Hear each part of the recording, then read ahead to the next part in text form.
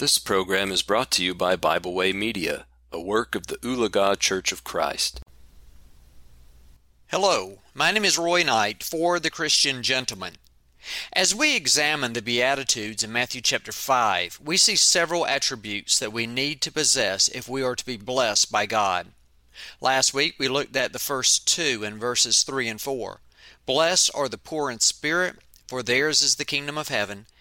Blessed are those who mourn, for they shall be comforted. Having done so, let's look at the next two. As we do so, we need to remember to look at the Beatitudes through the spiritual lenses of Christ and not through a worldly perspective. The third Beatitude found in verse 5 is, Blessed are the meek, for they shall inherit the earth. Meekness is defined as strength under control. The classic example was that of a horse. A horse is strong, much stronger than we are. Horses have even killed people. Yet a trained horse will let you ride them and put a bit in their mouths. With that bit, you can direct them in any direction you want to go. You can even pull back straight on that rein, and the horse will back straight up. As I mentioned, a horse is a powerful creature. Yet all that strength is controlled so that we may be able to ride them. Likewise, a person who is meek harnesses their energies to bring it into service to Christ. Jesus, who created the world, John 1:3, came to heal the blind, cast out demons, and even walk on the water. It is said that as he was in the garden about to be carried to trial, that he could have called 12 legions of angels to do his will, yet he did not. Why? Jesus in Luke chapter 22 verse 42 says, Father, if it is your will, take this cup away from me. Nevertheless, not my will, but your will be done. We see from this that Jesus brought his great strength under control to fulfill the Father's will. We likewise have free will to do anything we want to do. Yet the follower of God will rein in his desires and emotions to do the Father's will and not our own. It is the Christian who ceases to live for self, but to live for the one who has redeemed us, Jesus Christ. The verse goes on to say, Blessed are the meek, for they shall inherit the earth. From this verse, some have concluded that God will refashion this sin-scarred earth into an Eden-like world where only Christians live. However, the Bible does not support this view. The Apostle Peter said, But the day of the Lord will come as a thief in the night, in which the heavens will pass away with a great noise, and the elements will melt with fervent heat. Both the earth and the works that are in it will be burned up. 2 Peter chapter 3 and verse 10. The Apostle Paul stated, For the Lord himself will descend from heaven with a shout, with the voice of an archangel, and with the trumpet of God, and the dead in Christ will rise first. Then we who are alive and remain shall be caught up together with them in the clouds to meet the Lord in the air. And thus we shall always be with the Lord. 1 Thessalonians chapter 4 and verses 16 and 17. Where shall we meet him? In the air, not on the earth.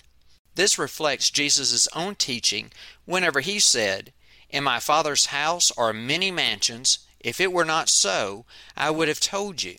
I go to prepare a place for you.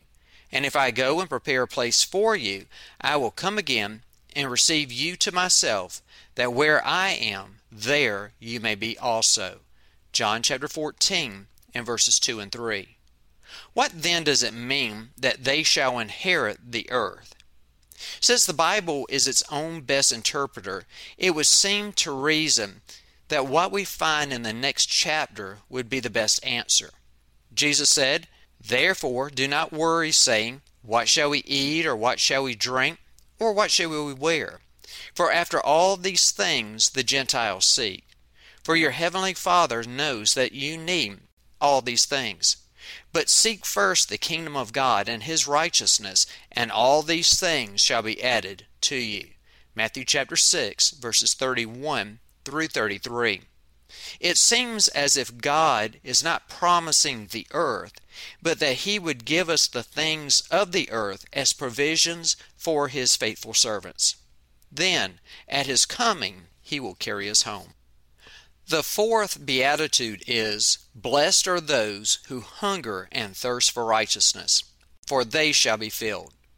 We understand hungering and thirsting for food, but how often do we hunger and thirst for righteousness? Again, Matthew chapter 6 and verse 33 says, "But seek first the kingdom of God and His righteousness, and all these things shall be added to you." The word first signifies a priority that we must have for God and His Word. The force behind the beatitude is that we are to keep on hungering and keep on thirsting for righteousness. Simply put, righteousness is right living before God. How do we know God's standard for righteousness? It is His Word, the Bible. Often we sing, "As the deer pants for the water brooks, so pants my soul for you, O God." Psalms 42, verse 1. Is this the mindset that we have concerning God's Word? If so, God's promise is that we will be filled. How great is your desire to want to know God and His Word? How great is your longing to want to be pleasing to God?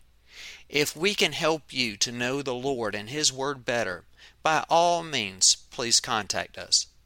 If you would like to know more, please contact my friends at the Ulaga Church of Christ, or you can email me directly at stgeorgecofc@yahoo.com. That is stgeorgecofc@yahoo.com. I would love to hear from you. That's all I have for right now. And what does the Lord require of you? But to do justly, to love mercy, and to walk humbly with your God. May the Lord bless you as you seek to do His will, and I'll see you next time on The Christian Gentleman. Before I leave you, I would like for you to consider my new book entitled, "Who Has Believed Our Report?" There I examine the book of John chapter by chapter and highlight the reasons to believe that Jesus is the Son of God. The book is designed to foster belief in the non-Christian as well as to solidify the faith of those who are Christians. You can find it on Amazon.com, either in paperback or ebook. That is, Who Has Believed Our Report? I hope you will be blessed by it. And thank you. We hope you enjoyed this program. We encourage you to subscribe to our podcast on Pandora, Spotify, or Podbean. Thanks for listening.